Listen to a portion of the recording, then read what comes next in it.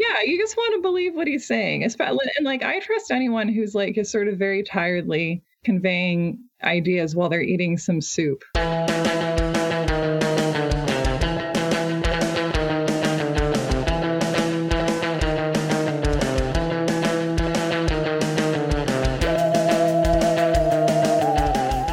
Welcome to You're Wrong About, the podcast that lives in your guest house but never makes it weird. Aww. It's like a little throwback. We try not to make it weird. We wish you wouldn't talk during the Packers game.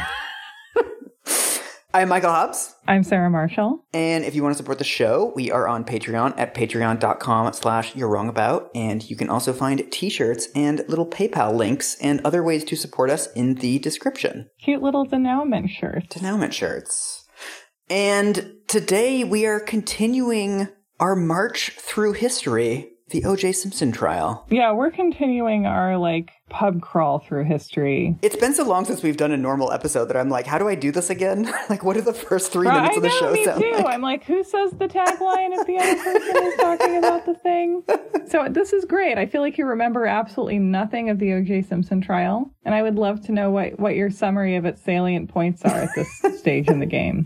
Well, I believe where we last left Mr. Simpson, he was putting together his dream team. Mm-hmm. So we met F. Lee Bailey, who used to be hot. It's the most important detail from that episode. My favorite part of that was that someone on Twitter was like, I feel like Sarah's type is like the dad from the Wonder Years.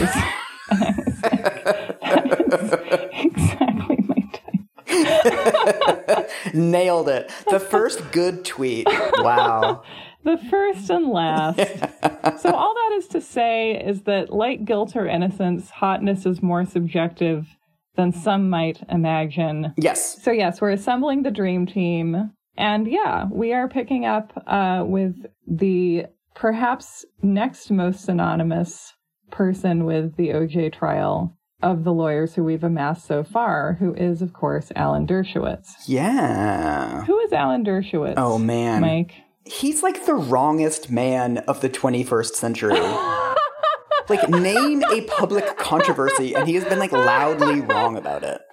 This whole show is a letter to him. Yeah. We're finally realizing what this has all been for. Yes. I mean, I just finished his abysmal book on cancel culture that just came out. The things you do for us. What is this? Yeah, tell me what it... Because, I was going to talk...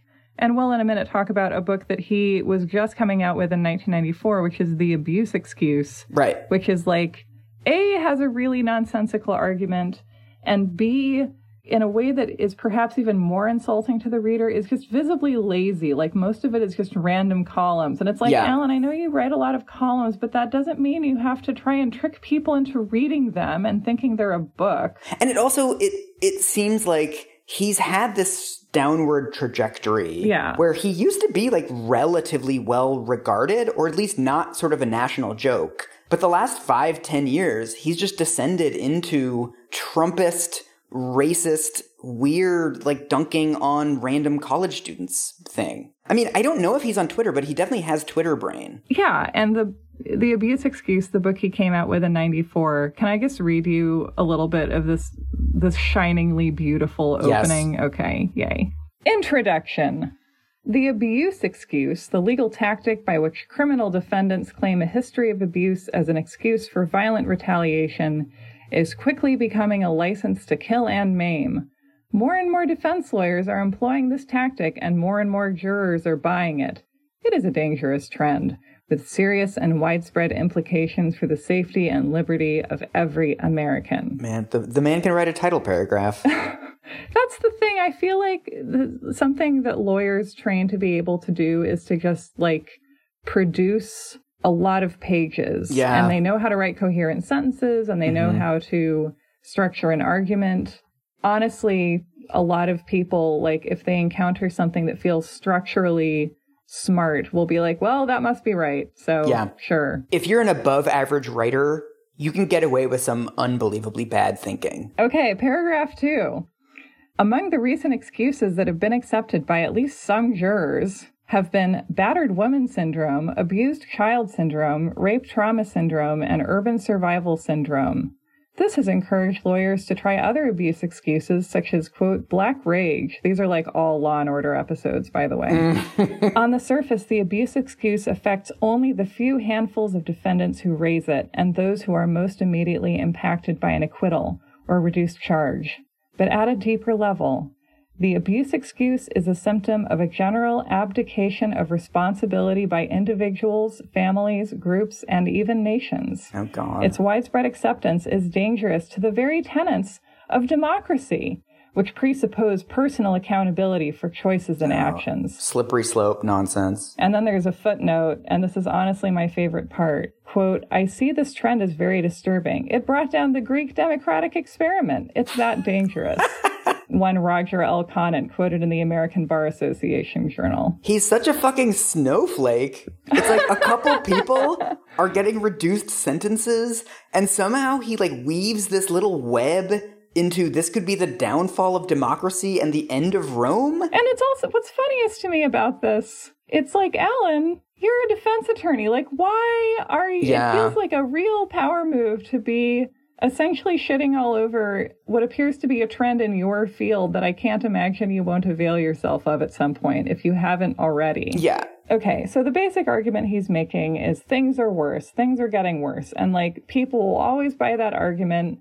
It'll always feel true. Like, people, like, never, I am convinced, in the history of time, or at least civilization, have adults stood around being like, things are improving since I was a child. Also, those arguments always lead to electing somebody who promises that they can make it like it was. Yeah, and that's, you know, and we've seen this all around us, and we've seen this on the show again and again, this concept where, you know, if you want to not question your own behaviors, like, convince yourself of an argument where you're the victim and where you can do anything. Yeah. And you can do this in response to, like, something pretty mild happening, like this idea that some people are getting acquitted. Well, they're not always getting acquitted, but sometimes they're getting reduced sentences. Well, they're not always getting reduced sentences, but some of the juries are buying these arguments that abuse is mitigating. And it's like, oh my God, the jurors debated the verdict, as is their job. This is awful.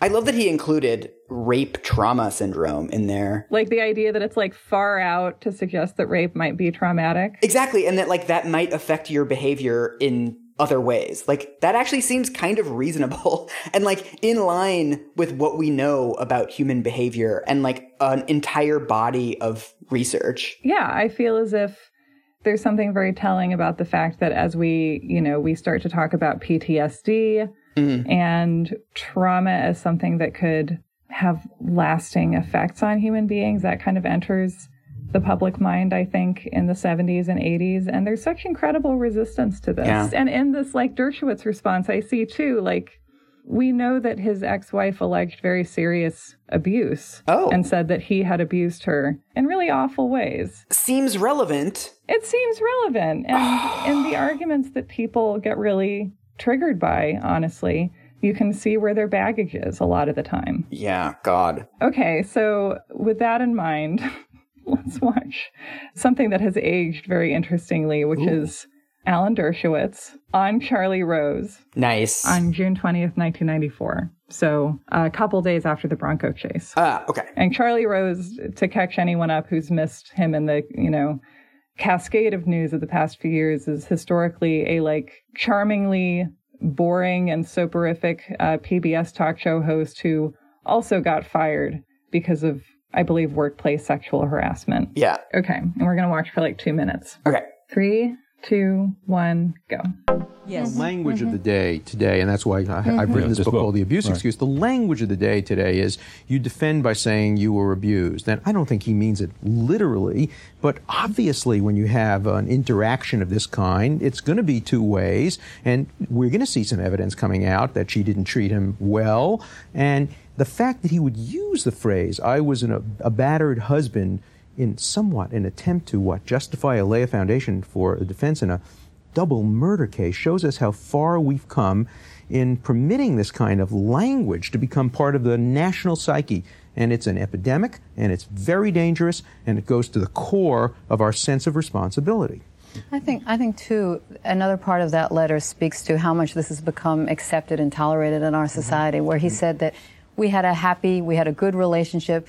This was just we had our ups and downs. as any healthy, normal relationship did. Well, this isn't healthy to have the police come to your house. And the media caused it, and the police caused it, and everybody else caused it, except he. And we can take care of it ourselves. Look, we have another analogy. We had a terrific judge, David, I'm sure will agree with me, one of the greatest judges in New York history, Saul Wachtler, who I have argued in front of many times. Nobody in a trillion years could have suspected that night, after you've argued a case in front of him, he was a perfect gentleman and a great judge, he was putting on a cowboy hat, stalking a woman, writing threatening letters, and ends up in jail. Now, thank God it didn't escalate into physical violence, but there is an analogy in the sense that nobody who knew him believed it. In that case, there were no dark rumors, I think, circulating in the newsrooms. No. And so what does that say? It confirms your point that there are no nice guys when it comes to this crime. Everybody is potentially able to do this terrible thing, and because we've had such a history of excusing it and justifying it and understanding it, we haven't attached the stigma to it that ought to be attached. But don't you think things have changed a little bit? I mean, again, to go back to the journalistic angle, that if something like this were to happen today to a celebrity like O.J. Simpson, it wouldn't be on page 20. And that Hertz would have dropped him. I mean, the consciousness is much higher now than it was back in whatever year that was, 1989. If something like this, meaning one of the initial less serious... No, when the police came on the New Year's Day case. No, I don't. Because we have a city councilman who was arrested for battering recently. We have the chief judge of New York State. We have another judge, but we have another judge who was... The case itself, a week from now, if something like that happened, I believe that it would change things, wouldn't it? Okay, so Alan Dershowitz is citing an example of a recent case involving a revered judge in New York named Saul Wachtler, who was stalking, harassing, blackmailing, and eventually threatened to kidnap the daughter of a woman who he had had an affair with. Okay. His read on this is like, this is a serious crime. There are no good guys. Any guy can do this. We haven't sufficiently stigmatized domestic abuse, which is essentially the opposite of what his book is arguing. Yeah.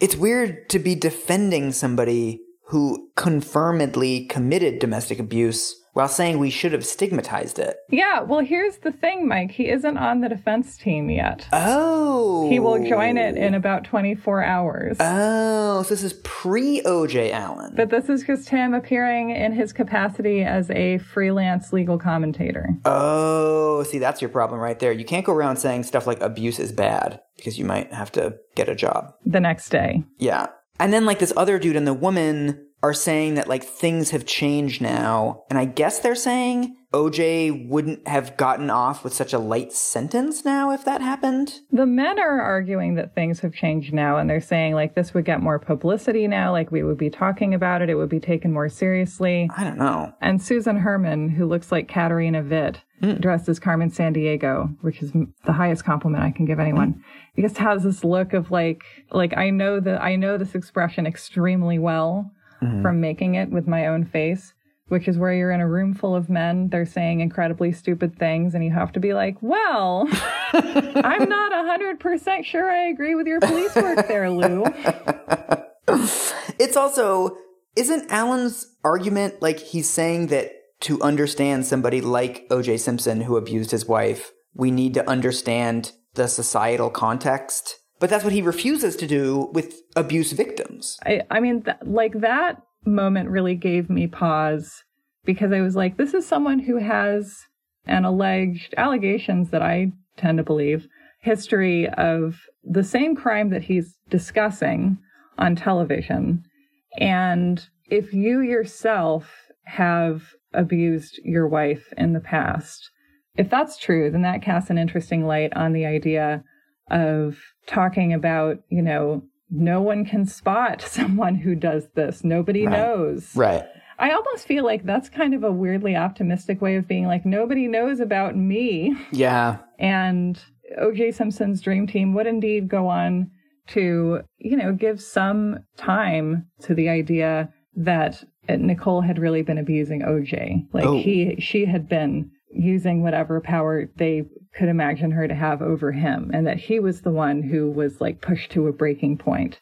And so to tangent for a little bit, to cul-de-sac, if you will, I have been listening to a lot of audiobooks about the Trump White House, and Alan Dershowitz, of course, was important to both of these stories. And I don't know, I wonder what you think of this. If you can draw a path from, what happened in the O.J. Simpson trial, which is basically from the beginning, like a lot of his lawyers being like, okay, you look guilty. Like, we're pretty sure you're guilty. So like, it would be fine if you pled to diminished capacity, or were like, yes, I did it, but here's why. And we can mitigate the heck out of it. And, the evidence looks really bad, but like, we can appeal to people emotionally. We can get you out in a few years. Like, isn't that appealing? And he was like, no, it isn't, because I didn't do it, because I can't, in my opinion, he could not believe that he had done it any more than Trump can believe that he's done any of the things that he's done that we all saw him do. Like, we've talked also in previous episodes of this OJ series about this concept of narcissism, right? And how this idea that like someone who is a narcissist is like in control of their malignancy and is like, like sort of a smart, interesting vampire, as opposed to my feeling, again, based on my personal experiences over the years, that like narcissism, I think, is something that like you can't control and you aren't aware of, and you're playing yourself all the time. And I think a lot of people are able to lie with no tension, not because they're so great at lying or they're like skilled con artists or whatever kind of glorifying descriptor you want to give, but just because their egos are so fragile that they cannot accept the truth into their psyche. Right. And they can't engage in any strategic thinking because that would require an accurate assessment of the actual circumstances that they're in and their strengths and weaknesses. Right. Yeah. And just the parallels between OJ and Trump in that way of like his, lawyers, like on both sides, lawyers trying to prep their defendant and the defendant being like, no. Yeah. Like, the process of preparing for this would mean me having thoughts that will surely destroy me. And it's like, of course, the people who are afraid of their own thoughts are the ones who hurt other people the most sometimes. Right. So how does Alan end up representing OJ? So this is a great story. And there's also something, I don't know, kind of inevitable, honestly, about the fact that as we have since the start of the show, I'm using Jeffrey Toobin's The Run of His Life as a source. Jeffrey Toobin, who we learned less than a year ago, I think, that he took his wiener out in a New Yorker Zoom meeting.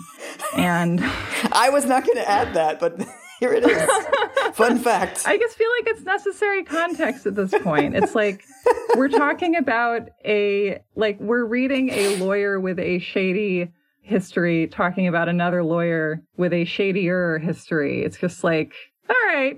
Yeah, the story's like all dirtbags all the way down. I remember the 90s, yeah. But this is also like such a fabulous burn. I have to give it to him. This is Jeffrey Toobin's burn on Alan Dershowitz. Alan Dershowitz has an enviable life, a prestigious professorship, lucrative deals for books and speeches, a full plate of wealthy clients eager to pay him for legal work, and yet he seemingly will appear on any program and talk about anything. Ooh.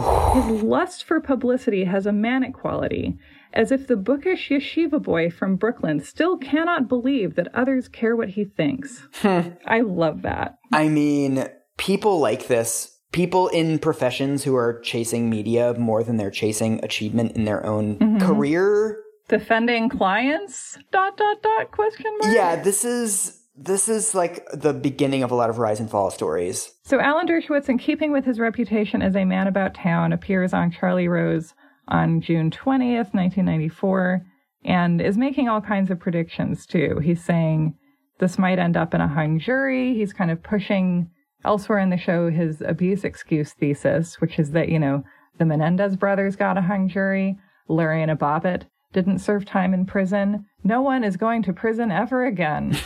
So here's an excerpt from Toobin's book. Dershowitz's comments irritated Shapiro when they got back to him. He told a friend, "How can we shut that guy up?"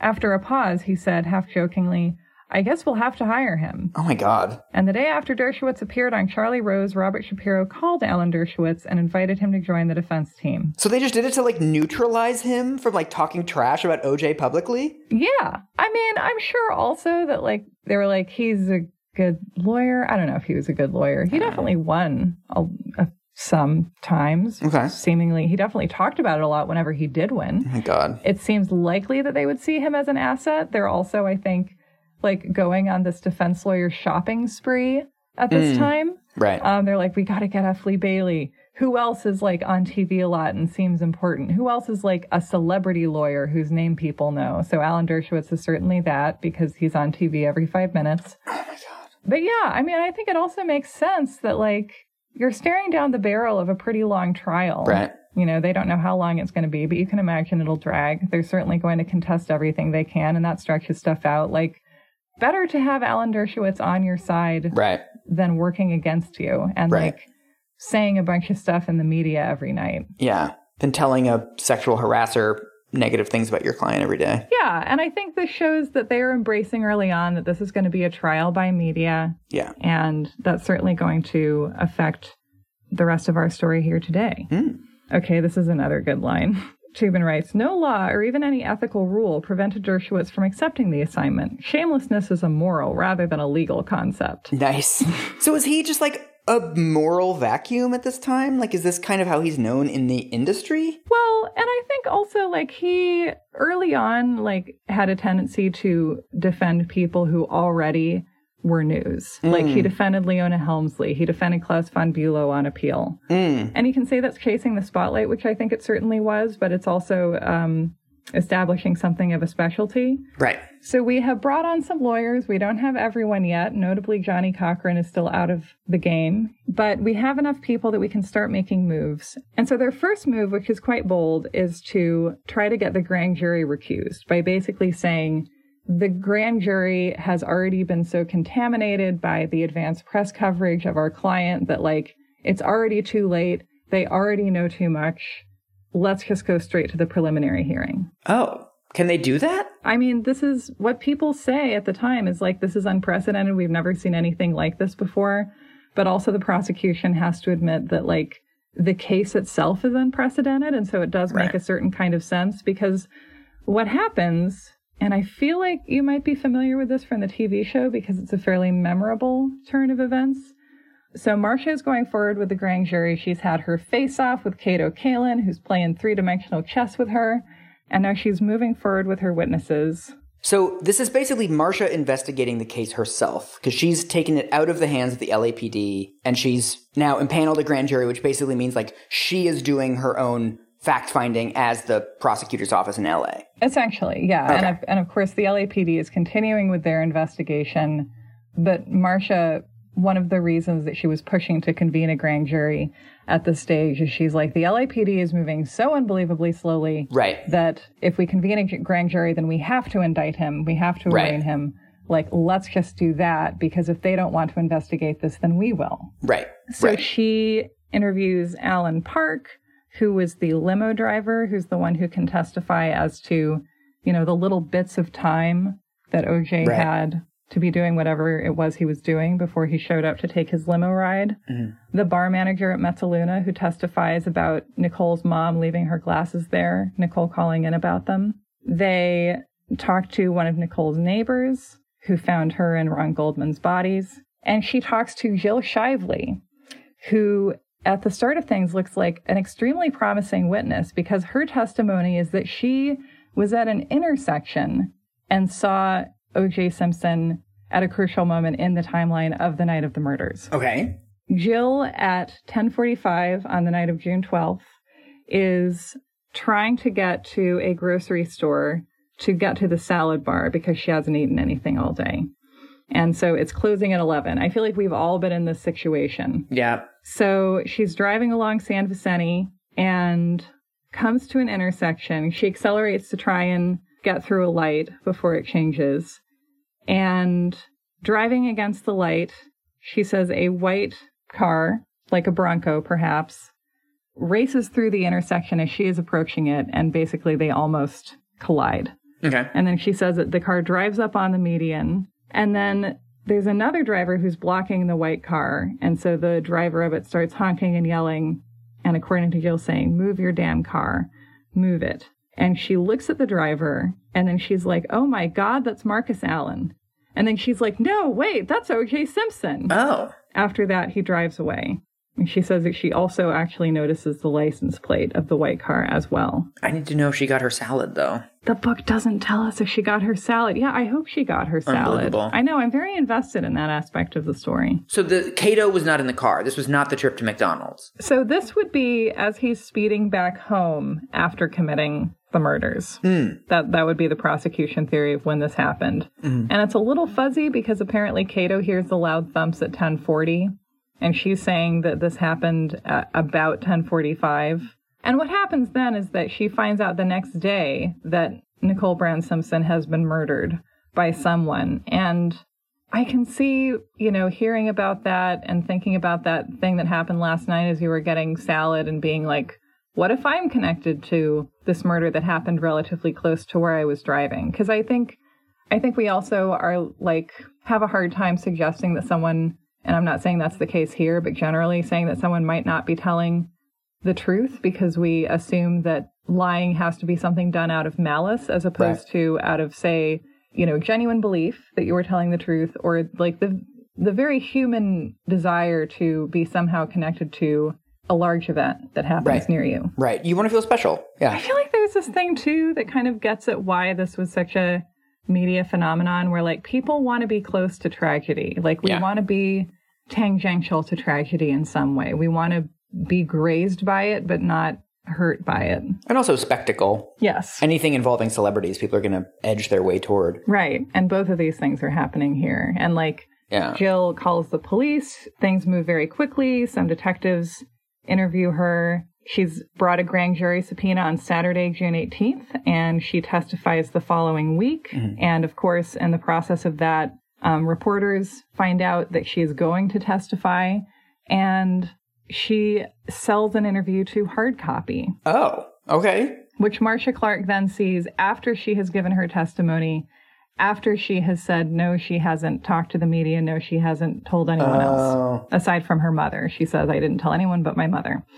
And so now Marcia's in a position where her witness, who looked initially so promising, is now on record technically lying to the grand jury. And also, again, if you're going to play it conservative, which the prosecution is trying to do, is compromise. This is an unprecedented area to be working in a sense. But boy, does it seem improper. Yeah. This is why you don't have famous high-profile trials. This is why no one famous should commit a murder. Just don't do it, because the system can't handle you. It can't even handle anything. Also that. But all of the incentives just get completely warped when you throw money and attention and celebrity into things.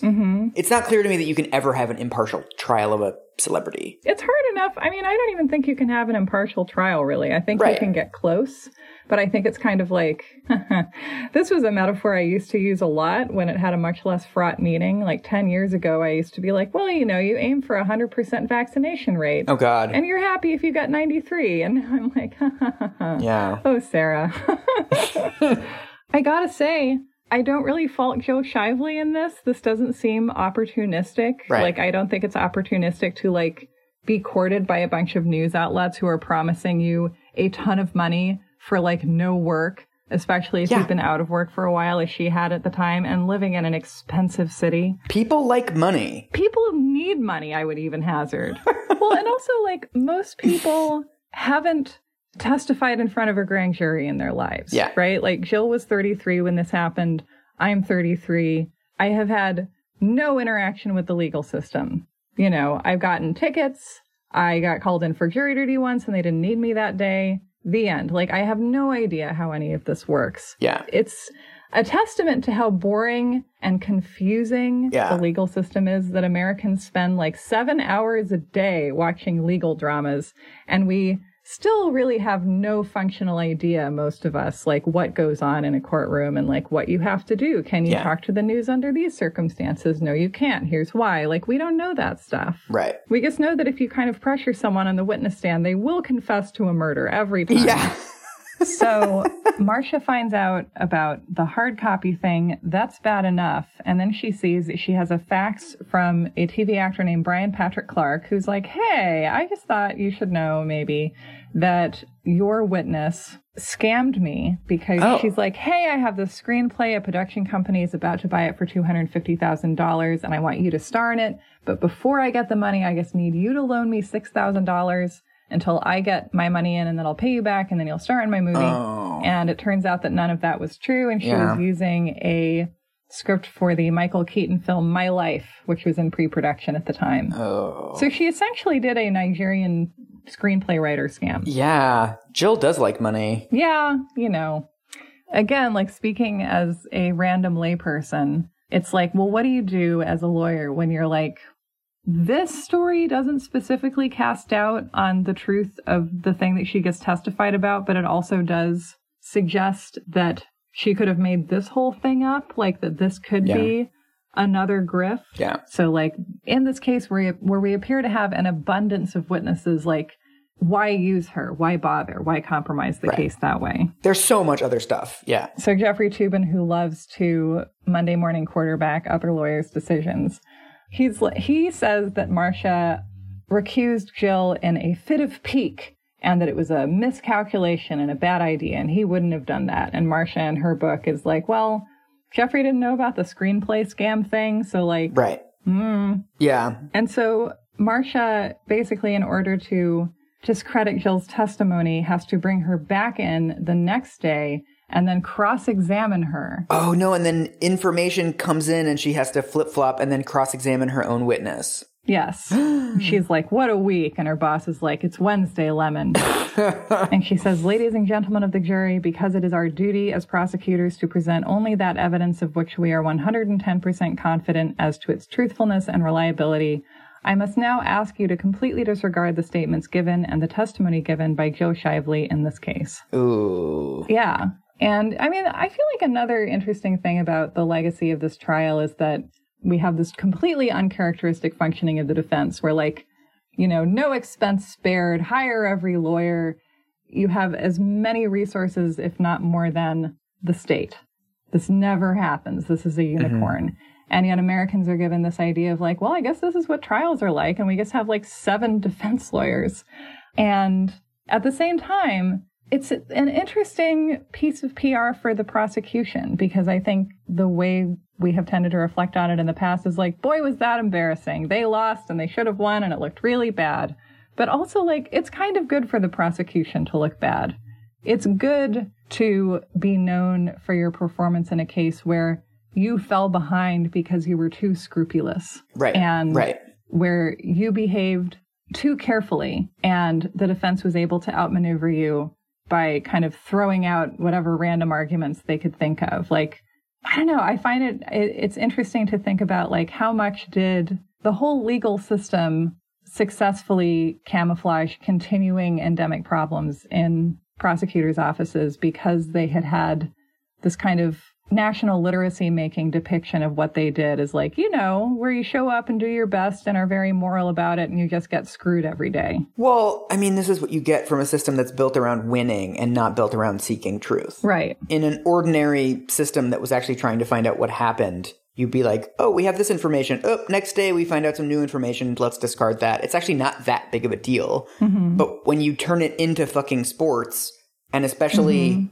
a nationally televised sporting 9-month-long event, you're gonna have everybody looking at it through the lens of who's winning and who's losing. Right. So this is an example of the system working, but I also, like, I can't see prosecutors doing this very often. Right. I mean, the sheer number of convictions that involve some kind of jailhouse informant testimony that essentially boils down to, like, yeah, he told me that he did the murder. Yeah, that's the ticket. Yeah. There are prosecutors in America who are comfortable putting someone on the stand who they have not thought very much about at all. Yeah. I have a theory that whenever someone has to, like, insist on what they're doing or who they are, then, like, maybe it's not entirely true. You know, like this thing where, like, I think certainly it got said a lot in this trial. And I think that this is kind of a standard lawyerism, this idea, like, we are on a search for truth. This trial is a search for truth. And it's like, if it was, you wouldn't say it that much, would you? Yeah. You know? It's like Shane Dawson saying he's an empath. Yes. To steal an observation from you. It is like that. Thank you. So we have this problem with Jill Shively, but, like, no big deal. We have witnesses coming out of our ears at this point. Marcia continues and interviews Nicole's ex, Keith, who was able to testify about O.J. stalking Nicole, surveilling her house, spying on them, having an intimate moment. Mm-hmm. And this is also, by the way, the week that she hears the police interview with O.J. that we talk so much about. Oh. So this is, I think, Wednesday afternoon. She gets it and goes to her office and listens and has to sort of assimilate that information into what her week is going to be like. This was the interview that was 27 minutes long, where they had him at the police station without a lawyer and didn't pin him down on alibi, didn't really try to catch him in any lies. It was just like a friendly chat. Mike, you're exaggerating. It was 32 minutes long. Fake news. So she listens to that. She's like, cool. Then on Thursday, she keeps, like, every time Marcia Clark turns on the TV, something relevant to her job is happening. It seems very stressful. And so on Thursday, June 23rd, she learns via television yet again that someone has leaked Nicole's 911 call, the more recent one from her house in Gretna Green, where O.J. was attempting to break in the door. Oh, the one where Cato heard everything. Yes, the one where Cato is there and is kind of doing his people-pleasing thing and is the one who repairs the door later on. Mm-hmm. And so this is the call, like we've talked about it in the past. I've asked you to listen to it and we've discussed it. She's describing what's going on and she's asked to describe the person. She says, it's O.J. Simpson. I think you know his record. Right. To me, there's a sound of like fear and also just exhaustion in her voice. Right. Of like, how many times do I have to make this same call? Right. And so that's leaked to the public. And so the question becomes, again, in this kind of unprecedented situation, like, how do we keep the grand jurors secure from this? Like, how do we protect them from hearing a leaked 911 call from the person who the defendant is accused of murdering? And which makes him look unbelievably guilty. I mean, amazingly, this was not a universal response, but yeah, to you and me, it looks very bad for him. Yeah. And a lot of other people were able to kind of rationalize it, but I don't think Marcia Clark predicted that. Yeah. So she finds out that the city attorney's office, which prosecuted O.J. in 1993, has copies of the 911 tapes. Someone in the media has got them based on the State Public Records Act. And so before Marcia Clark, according to her, even knows that such tapes are out there, they are being played on television. Yeah. So again, she has no control over this. Gil Garcetti has no control over this. Like, this is just happening entirely outside of her office. And once again, she's like, okay, well, let's now adjust to another thing that just happened on TV right now. Right. It's hard to prosecute a case that there's bottomless appetite for every single piece of minutia. Right. And like, how do you even, I mean, like, the whole system of what trials are was obviously invented before we had a media landscape. Yeah. Anything like this. Like, you used to actually be able to control what information people encountered. And like, that was clearly already kind of impossible by 1994. And like, I mean, how much impossibler does it have to be today? Right. And so meanwhile, back at the defense team, they have already been hoping to get the grand jury recused based on the fact that, like, even before the 911 call is released,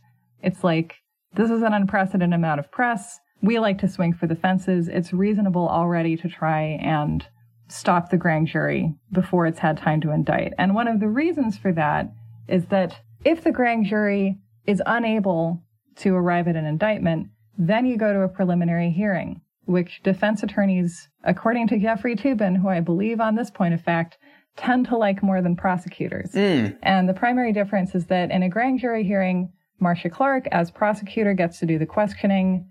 It's sort of canted toward the prosecution's case because the question is, like, do we have sufficient evidence to indict this person? Like, is it worth going ahead and having a trial at all? But prelims are, according to Marcia, essentially a mini trial where the defense is able to also question witnesses. They can have a crack at cross-examination. They can get a sense of what they're going to be looking at when you have the big trial. And also, a grand jury is secret. And in this case, a preliminary hearing can be on TV. Ooh. I was not aware previously of how bonkers this entire process was. Because, like, it's not just like a normal-ass law and order someone gets killed, cops investigate, they find a suspect, they go to trial. It's like all of this stuff is kind of happening at once. Like the investigation and the trial, and like there's already like turf war stuff between the prosecutor and the cops. Like this is not a normal process. They're not like walking 4 in a row down a hallway all laughing at each other collegially, like in the Law & Order opening credits. Which I've never seen. A fish can love a bird, monsieur, but where would they live? Is that from Law & Order? No, it's from Ever After. Oh. But like, one of the interesting things about the legal system is that it kind of defies narrativizing in this way of like, I mean, it feels like baseball to me, where like things are either happening all at once and you don't even know where to look. There's so much going on, or it's just like nothing. I'm not going to defend baseball on this podcast.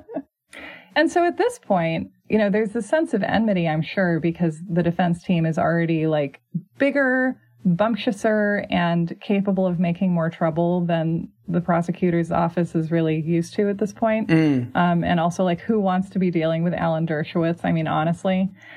And basically, after the 911 call is released, the prosecutors have to come over to the defense's side, ironically, and be like, yeah, we agree. Like, we're done with this grand jury. Like, the well has been poisoned. We can't continue. Wait, really? That's it? Yeah. They're like, we can't continue with this grand jury. We have to recuse everybody. Oh, and here's actually the big nail in the coffin. They find out that a couple of grand jurors have been overheard discussing the 911 call, which means that it managed to leak through whatever attempt they made to keep them in the dark. They know. Yeah. And if one of them knows, then like, how do you know they all don't know? So the whole thing, like somebody peed in the backyard pool and they're just everybody out. We're going to start over again. Everybody out. We have to make a new pool. And actually we're going over to the neighbor's pool and it's going to be on TV and the defense can cross-examine people. This is nuts. No wonder it was such a shit show. Right. And like nobody knows what the hell they're doing. It's like, I feel like it's like you show up every day to do the job that you like know how to do, which is like already difficult. You're already getting thrown a lot of curveballs.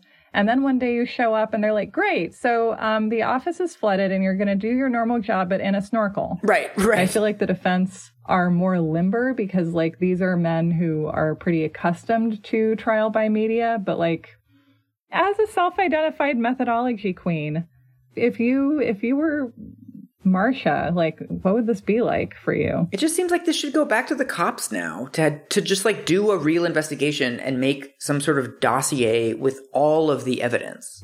Just take a couple months and find out everything and interview everyone. You know, people like Jill who are like somewhat unreliable, take them out of it, but just like get to the reliable information and kind of start over. But it seems like they can't start over. They have to keep going with this like half-baked fruit pie. I like that it's a fruit pie. That's the only kind I could think of. Like, I feel like they're trying to stop the media from being so invasive and, like, deciding the story by being like, no, we're doing it. We're telling the story. We're doing it right now. Yeah. But, like, the media is still seeping in through every crack and affecting things. So, I don't know. I feel like my lesson here is that, like, our system was invented when life was fundamentally very different, and it needs to reflect that at this point. That's one of my thoughts. Also, as we discussed in our Nancy Grace episodes, celebrity trials are not normal trials. I just feel like you need to have like a completely different justice system for these kinds of cases, because this like fake thing of like the jurors aren't going to find out about the 911 call, like unless they're locked in like a room in space, they're gonna find out about this stuff. Right. Like, what is the juror that doesn't find out? It's like you come home, you speak to no one. Yeah. You wear earplugs when the other jurors are talking, and when you come home to your spouse and they say hi to you, you go, la, la, la, la, la, la. Yeah. Normal trials are not on the cover of grocery store tabloids constantly, so you don't have to have these arcane rules. Yeah. Like a quote-unquote jury of your peers is just a fundamental contradiction in a case like this. This is one of the most reliable things about people. Like, we gossip, we share information, we warp information by sharing it. Like, every time you access a memory, you run the risk of altering it. And every time you tell a story, you will probably alter it. Totally. If there's one thing we've learned from doing this show, it's this. It's that we think we can keep track of facts, and we can't. And by trying in good faith to share information, we will share untruths. Yeah. We're all lying all the time and we don't even know it. If I was on a jury of some person who was famous, and even if it was someone like I didn't know, like it was some big K-pop star or something, I would probably Google them. Yeah. Like I don't know if I could go home at night and like resist the impulse to actually find out what their deal was. And then I also feel like, I mean, this is, getting ahead of ourselves, but like this trial was 9 months long. It defies the human attention span to expect people to be watching a trial that many. Yeah, my God. If I tried my best and worked really hard to be a good juror, like my mind would wander away like a puppy. Yeah. The idea of sitting in a courtroom and actually being there for 8 hours of this every day, it's like some sort of like hex that gets put on your family. It is. And so, yeah, it's just like we're at the start of an untenable journey. And it's already looking untenable. And so we begin the preliminary hearing on June 30th, 1994, 10 days after Alan Dershowitz's Charlie Rose appearance. I promised you that I would advance us forward in time, and I did. Wow. Haha. We're moving at warp speed now. 10 days. Look at us. But I thought that we could end by looking at just the opening of the prelims, because this is aside from the arraignment, which has been on TV, and the Bronco chase, which was as much on TV as anything can possibly be, this is the start of the public's viewing, really, of the trial. Oh, yeah. This is our first chance to watch the legal system in action with O.J. Simpson and his team inside of it, aside from just a guilty plea. 3, 2, 1, go. All right, there are a number of matters on calendar today. I think one matter that can be resolved in fairly short order, and that relates to the hair sample, that the court did grant an order for a hair sample. The defense submitted an order to the court requesting to limit that hair sample to 1 hair. Ms. Clark, how much hair do the people need? Well, Your Honor, hair samples, as I'm sure the defense must be aware, in order to be effectively compared with an evidence sample recovered from a crime scene, has to be taken from each area of the suspect's head. And that means that a minimum of 5 to 10 hairs from each area, which usually amounts to about 100 hairs. And I've never seen a court attempt to restrict that, because that is obviously a matter that a criminalist would have to determine based on what he can recover. I'm already bored. Oh my God. This is what we talk about with rich people justice, right? That like you just fight every single technical thing. Exactly. Because you can. Yeah. I mean, well, and so what just happened here? Can you tell us what we just watched? So it's like they come in, they sit down, and then apparently there's some issue with how many hairs from OJ they need to get in the sample. And so Marsha's like, we want to get 100 hairs, as many hairs as possible.